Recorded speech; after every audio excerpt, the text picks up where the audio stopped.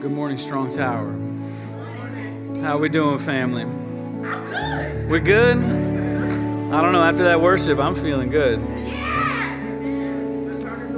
Amen. Amen. Well, if you want to turn with me in your Bibles to Mark chapter 1, that's where we're going to be this morning, Mark chapter 1. If you're our guest today, again, we want to welcome you. We're glad you could be with us today as we worship Jesus together. If you haven't had a chance to connect with anybody, you can do that after service. As we said earlier, today is our starting point, so you have a chance to meet folks there. And I also want to say I'm really excited about this next Grow class we have. If you're not aware, this year our theme for the year has been soul care. And so we've been emphasizing that in various ways through our Connect groups and our Grow classes and the preaching series that we've done. And so this final class for the year is going to focus on how do we not only care for our own souls, but how do we care for the souls of others? How can God use us in the lives of others as He helps His body care for one another? And so it's going to be a great class, not only for you, but for others in your life. So I would encourage you to join us for that class. I'm really excited about it. Mark chapter 1, we're going to be looking at verses 1 through 11 this morning. If you're there, say amen. Hear the reading of God's word. The beginning of the gospel of Jesus Christ, the Son of God. As it is written in Isaiah the prophet, "Behold, I send my messenger before your face, who will prepare your way. The voice of one crying in the wilderness, prepare the way of the Lord. Make his path straight." John appeared, baptizing in the wilderness and proclaiming a baptism of repentance for the forgiveness of sins. And all the country of Judea and all Jerusalem were going out to him and were being baptized by him in the river Jordan, confessing their sins. Now John was clothed with camel's hair and wore a leather belt around his waist and ate locusts and wild honey. And he preached, saying, "After me comes he who is mightier than I, the strap of whose sandals I am not worthy to stoop down and untie. I have baptized you with water, but he will baptize you with the Holy Spirit." And in those days, Jesus came from Nazareth of Galilee and was baptized by John in the Jordan. And when he came up out of the water, immediately he saw the heavens being torn open and the Spirit descending on him like a dove. And a voice came from heaven, "You are my beloved Son. With you I'm well pleased." Amen. This is the word of the Lord. I want to tag our text today, prepare the way. Prepare the way. Let's pray before we jump in. Father, thank you for your word. Thank you that you are a God who speaks to us. And so, God, we want to be a people who hear you. Lord, you speak and we listen. May your Spirit use your word today to transform us into the folks that you want us to be, into the image of your Son. We pray in Jesus' name, amen. Amen. Amen. You may be seated.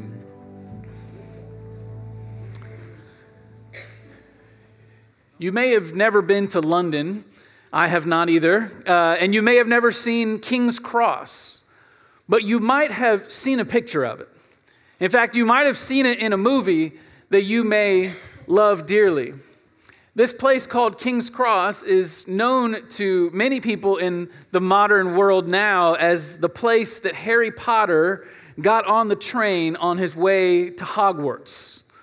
And so this is kind of enshrined in our culture as people have seen images of this and seen the movies and read the books. And even my own kids, they talk about this all the time, about King's Cross and this place where they got on this magical train. And if you were to go there today, you would actually be able to see, they've created a little plaque that says platform 9 3/4 to kind of play along with the story. And they even have a little luggage trolley that's like stuck into the magic wall. It's supposed to look like someone got trapped on their way in.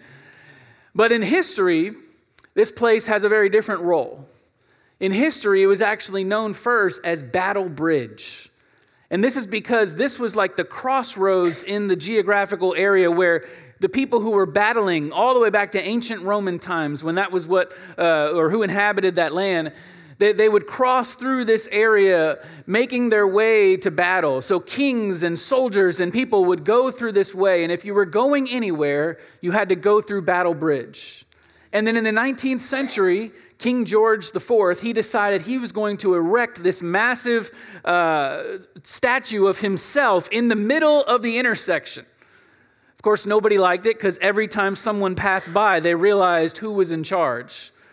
And so eventually someone decided, we're going to tear this thing down, and they tore down the statue, but the name stuck. They called it King's Cross. This was the way of the king. This was the way, if you ever went this way, you knew who was in charge. You knew who ruled and reigned. And I tell you that story to tell you, as we start this new series, we're starting a new series called The Way. And we're calling it The Way as we walk through the Gospel of Mark, because the Gospel of Mark is all about this idea of the way. In fact, that name, King's Cross, kind of encapsulates all that Mark is really about. Mark is really about these two sections. The first half of Mark is all about the king, all about who Jesus is. And then the second half of Mark is all about the cross, what Jesus came to do. And so as you read through Mark, ask yourself these two pressing questions, these two urgent questions. Who is Jesus? And what did he come to do?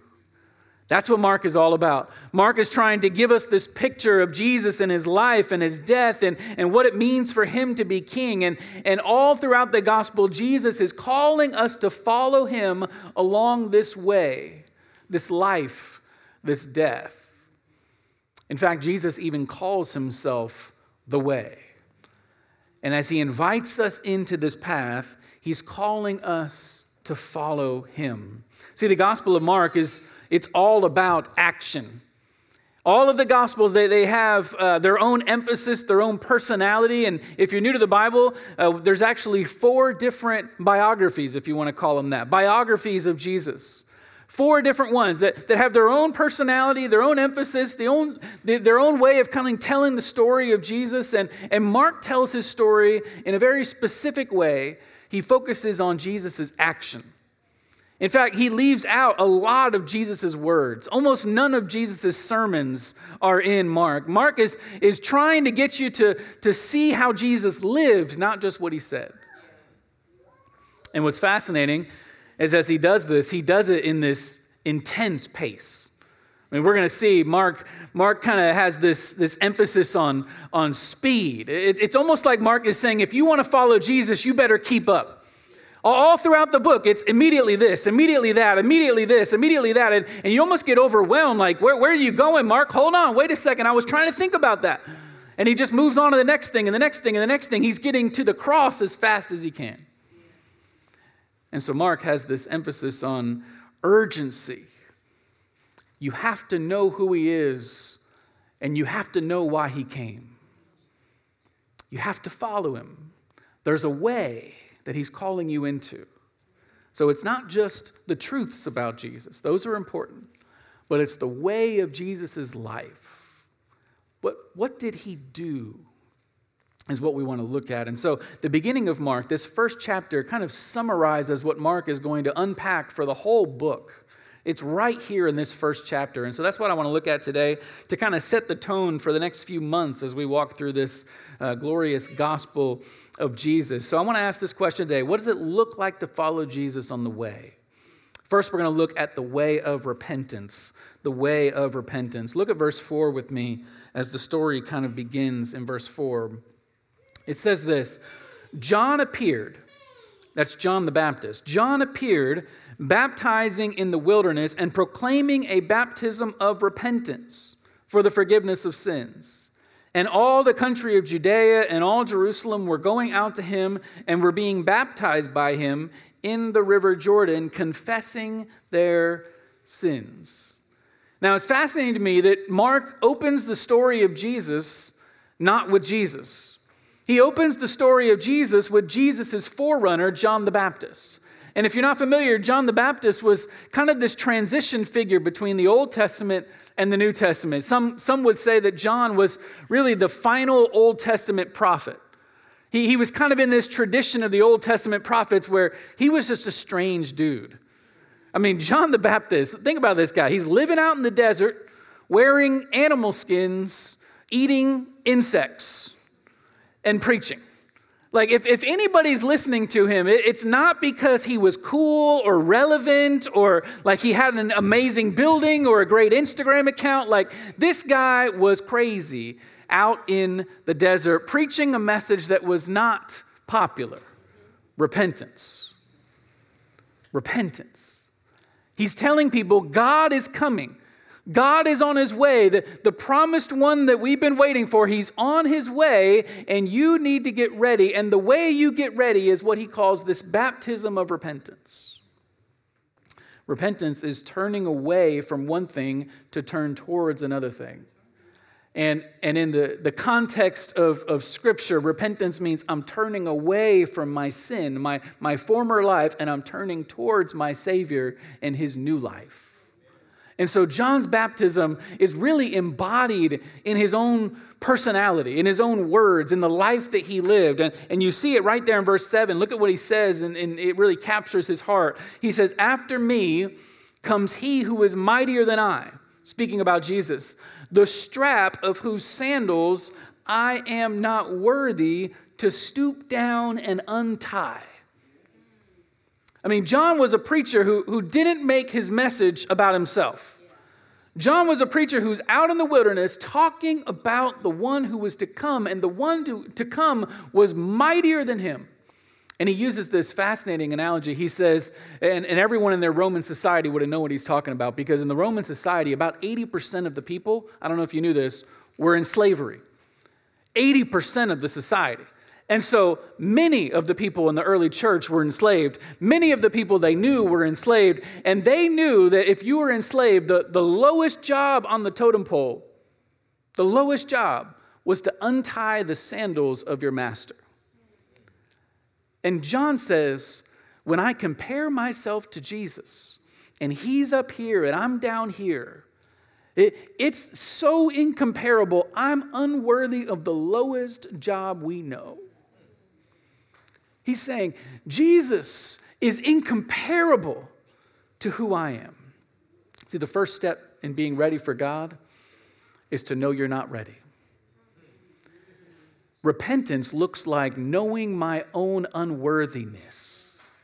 My own unworthiness. See, what John is expressing, what he's experiencing right there in the wilderness is what everyone has experienced who comes in contact with God. In fact, if you go back to the Old Testament and you know the prophet Isaiah has a similar experience where he's living in the time of King Uzziah, who's this powerful king, and he dies, and everyone's panicking about what's going to happen when the king dies, right? And so Isaiah, when the king dies, has this vision of another king. And this vision of another king is not some earthly king, but it's the vision of God as king. And God kind of pulls back the veil of heaven, and he gives Isaiah just a glimpse of what it looks like in the throne room. And what Isaiah sees is incredible. Isaiah sees God high and lifted up on his throne. He says his robe fills the temple.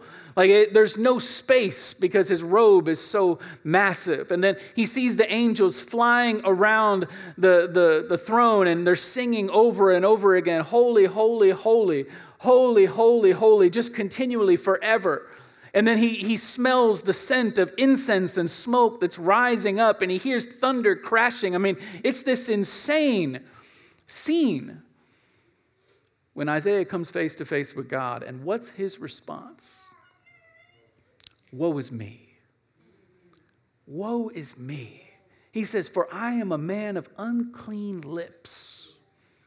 Here is the Lord's servant saying, in the presence of God, all I can imagine is how unworthy I am. Because his eyes were open to both God and himself. See, it takes the Holy One to help us see our unholiness. It takes the incomparable beauty of God to see our own blemishes often. Why is that? Because we're often blinded by our own goodness. Because what we see naturally, what we're more aware of is all the good things we do. There's a theologian by the name of John Gerstner who said it this way. He said, "The main thing between you and God is not so much your sins, it's your damnable good works." Your good works. Because we often think that what keeps us from God is our sin, and that is true. Sin will separate you from God, but there's another way to be separated from God. To think you're too good for God. To only see your own goodness, and it's hard when you've been around church for a while. It's hard when you've been a Christian for a while and you feel like I'm doing all the right things, right? I'm serving at church and I'm reading my Bible and I'm taking care of my kids and I'm making sure I'm a good employee and I'm doing all these things in my life to be responsible and good in my character and my prayer life and all these things. And you start building up a good list, a good resume of all the goodness that's happened in your life. And with all that goodness, you struggle to repent. Why? Because repentance requires seeing your sin. And if all you see is your goodness, you can't see your sin. And the way you take your eyes off your own goodness is you see the goodness of God. You see his goodness and you see his beauty and his glory and who he is for who he really is. And then you can see your sin clearly. See, then we can see the fears that are driving these emotional outbursts. Then we can see our judgmentalism towards those who are different than us. Then we can see our own self-righteousness in our parenting. We can see our impatience with our coworkers. We can see all these things that beforehand were hidden to us. But because we get a vision of God and how beautiful he is and how amazing he is, you see, wow, I thought I was good, but he is good. I'm unworthy to untie his sandals. I have no status in myself. No status. See, it's seeing him that helps us see us. And then the indicator that we've really seen him is our humility towards others. You notice that when Isaiah sees God, he says, "Woe is me, for I'm a man of unclean lips. I dwell among a people of unclean lips." All of us are in this together. Immediately when you see God, there's a level playing field.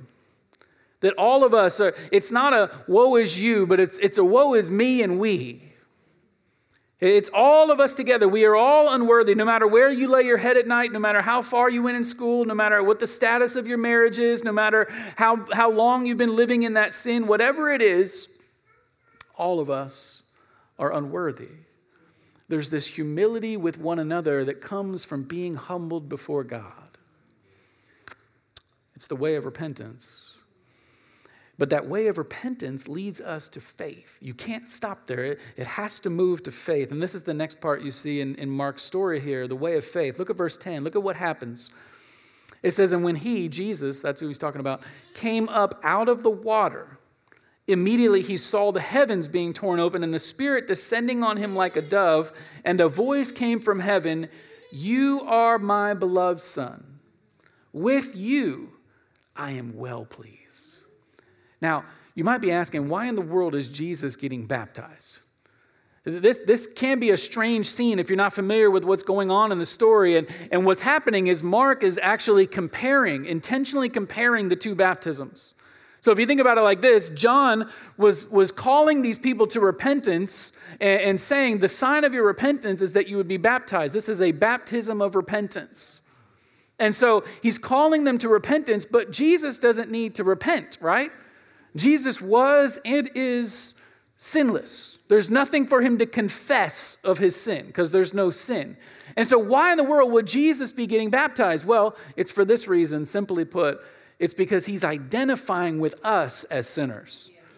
Jesus is coming to live the life that we're supposed to live. And so he's identifying with us in our sin, calling us to a life of faithfulness, saying, this is what you are called to do, and I'm going to do it in your place. And not only are you called to repentance, but you're called to faith. And so Jesus' baptism actually becomes this scene of faith. This is what faith looks like. And this is kind of what shapes the whole Gospel of Mark. This baptism scene right here shapes how Mark expresses who Jesus is. He's the Son of God. And what's fascinating is actually Mark's story kind of, it echoes the Genesis story. If you go back to the beginning of the chapter, we read, this is the beginning of the gospel of Jesus. How does Genesis begin? In the beginning, right? And then you see the Spirit that was hovering over the waters in the Genesis account is now hovering over the waters that Jesus is in. And then you hear the voice that was speaking all of creation into existence now is speaking over Jesus. So there's all these parallels from the Genesis account. It's as if Mark is saying when Jesus comes, there's a new creation. There's something happening in this scene that Jesus isn't just going down into the water. Jesus is doing something to redeem us, doing something to change all of creation. And it's all centered on these words that he hears from the Father. You are my beloved Son. With you, I'm well pleased. I am well pleased. These are the words that the Son has heard from the Father for all eternity. These are the words that the Father has spoken over the Son that has shaped his heart and shaped his identity, shaped who he knows he is for all eternity. I am well pleased. I am well pleased. I am well pleased. It's been nothing but love. And here he is, taking our place, being our substitute, hearing these words again, not only for himself this time, but for us. For us. See, faith receives God's voice over us as our worth. It's this receiving what God says is what's true about me. And this is what happens in Jesus' life. And then right after that, he gets tested in it. Remember I said Mark is always saying immediately this, immediately that. It's like 40 times, I think, in the gospel, over and over. And so right after Jesus gets baptized, it says that he was driven into the wilderness by the Spirit immediately. It's like there was nothing that could happen in between this. As soon as God says this about you, it's going to be tested. And he goes into the wilderness, and Mark doesn't give us a lot of detail. Remember, he doesn't give us a lot of words of Jesus. He's like, this is what happened, next. But we know from the other gospel writers what actually happened in the wilderness. And we know that Satan came to Jesus to tempt him, and his very first temptation is what? If you are the Son of God, turn this rock into bread. Then he says it again. If you are the Son of God, jump off this building because God will catch you. If you are the Son of God. If you are the Son of God. Do you hear it? It's exactly what the Father said to Jesus at his baptism. You are my Son, my beloved Son in whom I'm well pleased. And Satan's temptation is, are you really? Are you really his child? Does he really love you? Are you really the one that he's pleased with infinitely? Then prove it. If that's who you are, then prove it. Robert Mulholland says this about this temptation. He says, the temptation here is to reverse the roles of being and doing. What does he mean by that? Follow me for a second. The temptation in the wilderness for Jesus and for all of us in all of our temptations is that we would reverse the biblical order, where the biblical order is being comes before doing. Who you are comes before what you do. He's flipped that to where now Satan's tempting him to say who you are is based on what you do. Your doing now comes before your being. And so if you're going to be somebody that God says you are, you better get it together. You better prove it. This is what our culture is constantly preaching to us. That if you're going to be a good mom, you better be a perfect parent. If you're going to be a good employee at your job, you better have perfect performance. If you're going to be a good friend, then you better have perfect communication. Right? And the moment you don't have perfection in whatever those things are, then immediately you're canceled, you're cut off, you're seen as something that's not worthy, because to be in this relationship, you have to prove yourself. And listen, it's what happens in our relationship with God. If you're going to be a child of God, you better prove yourself. If you're going to be a child of God, you better work hard on your spiritual disciplines. You better get that sin taken care of. You better be nicer to your spouse. You better do all these things to prove who you are. But the gospel, listen, the gospel is this great reversal of what the culture is preaching and what human nature has always struggled with. It's the great reversal to say your being comes before your doing. What God says about you, who God says you are, is more important than what you do. In fact, what you do flows from who you are in Him. You can try to build an identity around what you do at your job or what you do in your family or what you do in your relationships, whatever it may be. You can try to build an identity around that. But if you try to build that, it'll fail the moment you fail. But if you build your identity on Jesus and what God has spoken over you, this is my child in whom I am well pleased. This is my daughter who is beloved. This is my son who is beloved. It changes everything. You simply receive. You see that? You receive and then you do because God has spoken. See, repentance is all about stopping our doing, the righteous doing and the unrighteous doing. You stop all the doing and doing and doing for the sake of your identity and you move over to receiving by faith. And then when you receive by faith what God has spoken over you because of who Christ is and what He has said and done, then you do. Then you do. When was the last time you just simply stopped to receive what God has said over you?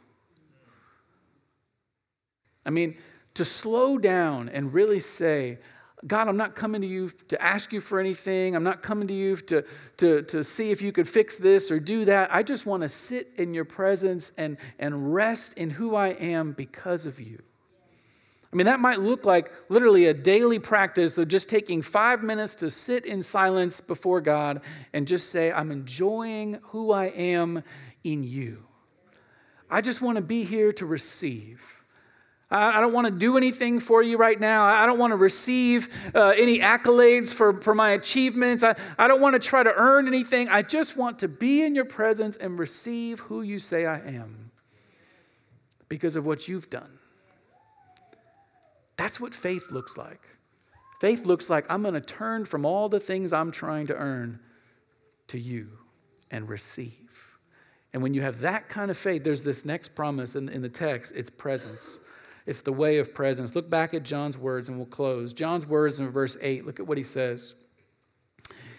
He says, I have baptized you with water, but He, Jesus, will baptize you with the Holy Spirit. See, there's 3 baptisms here. There's John's baptism of repentance. There's Jesus' baptism of receiving by faith. And then there's this 3rd baptism that John says. It's a 3rd baptism that he says is going to happen when this promised one comes, this mighty one who's coming, who John at this point didn't even know it was Jesus. He's about to meet Jesus when he comes down to the Jordan, but he knew somebody was coming that would be mightier. He knew somebody was coming that would be greater and be able to give more than he could ever give, because all he can give is a sign. This water was a sign of the promise. Even today as we baptize, there is a sign of the promise, but the sign itself is not the substance. The sign is just pointing towards something greater. The sign is pointing towards what's going to come, and what's going to come is the substance. And John says when the substance comes, it's Jesus. And when Jesus baptizes, it's not with water, it's with the Holy Spirit. It's a baptism of presence. It's a baptism saying that I'm going to not give you water. I'm not just going to pour out forgiveness for you. I'm not just going to pour out newness for you. I'm going to pour out myself for you. I'm going to give you the Spirit of God Himself.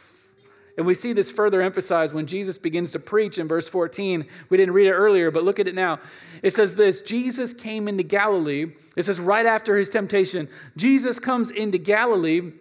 It says, proclaiming what? The gospel of God, and saying the time is fulfilled and the kingdom of God is at hand. Repent and believe in the gospel. There it is right there. He's saying, I've come to preach the gospel. The gospel means good news, but good news about what? Right? There's all kinds of good news in your life. There's all kinds of things you can say, listen to this great news. What did he mean the good news was? mean, the people in the Bible who were listening to this message didn't understand what he's saying. They thought when the Messiah shows up, the gospel, the good news that he was going to bring was political good news. It had turned into this basically make Israel great again campaign. It was we want to get away from the Roman oppression, and we want to see Israel risen up to its glory days of Solomon and the temple and all the privilege and the wealth and all the glory we had back in the day. We want to see that. And what does Jesus preach? Not the gospel of Israel's return to glory. He says, this is the gospel of God. The good news of the gospel isn't that your circumstances might change. They might, and we're going to pray for that, and we're going to work for that, and we're going to seek God for that. But the good news of the gospel is that you and I get God. It's a baptism of presence. Presence. The greatest gift you'll ever receive is he's saying, I'm going to give you myself. God himself is the good news.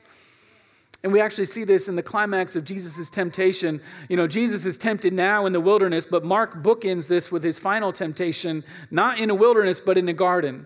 You go to the end of Jesus' life, and Jesus is being tempted again by Satan, but this time it's not, are you the Son of God, but is this what you're really called to do? I mean, do they really care about this? Are they worth it? You might as well just leave it behind. And Jesus is wrestling and he's praying and he's pouring out his heart before his Father. He's sweating blood. He's under so much stress.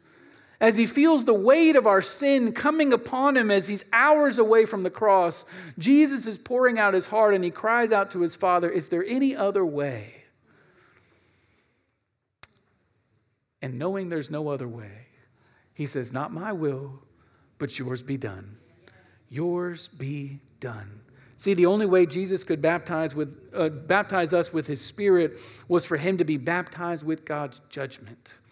The cup that he's talking about was a cup of judgment. It was the cup of death to be poured out on him. It was Jesus' cup that he came to bear. He had to be cast out of God's presence so that we could be brought into his presence. So that Jesus, as he hung on the cross for our sins, for our trespasses, for our rebellion, he calls out to his Father, why have you forsaken me? The Father and the Son who had been together for all eternity, now torn asunder because of us, because of our sin. Jesus is saying, I will take that upon myself. I will descend into the depths of hell so that you won't need to for your sin, because I love you and I came for you. I am the King who will go to that length for you. So that at the cross, when he breathes his last, the Roman centurion says about Jesus as he watches Jesus suffering in our place, he says, truly, this man was the Son of God. Because he knew this is what it means. But the good news is also that he got up. He got up so that we could get God. He got up so that we could get God's power, so that we could get God's presence, so that we could get God's promise. He got up because only his life was worthy. We're not worthy, but he is worthy. And so God, the Father, speaks over Jesus' life as he's buried in the tomb. He says, this is my Son in whom I am well pleased. Get up. I am pleased with his work. I am pleased with his satisfaction of my justice. I am pleased with his work that has satisfied my law. I am pleased with all of who he is and what he's done. And so get up. Yeah. Jesus gets up so that you could get God. So that you could get God. John Stott summarized it this way. He said, the essence of sin is man substituting himself for God. But the essence of salvation is God substituting himself for man. Jesus in our place. The way of repentance, the way of faith, the way of his presence. As we close this morning, I just want to ask you as we're reflecting on this, are you still trying to be enough for him? Are you still trying to walk in a way that you somehow earn it and you somehow do enough? Because I think a lot of folks, even folks who are following Jesus, we're considering our relationship with God this thing that we have to do and do and do, and we've put our doing before the being.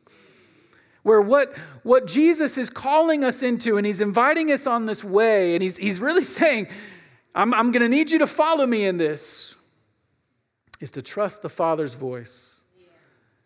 That you are my son, you are my daughter, in whom I am well pleased. The Father says this about Jesus before Jesus had lived his perfect life, before Jesus had died his perfect death, before Jesus was risen in his perfect resurrection. He says this before Jesus had accomplished the work, because it wasn't even about what Jesus did.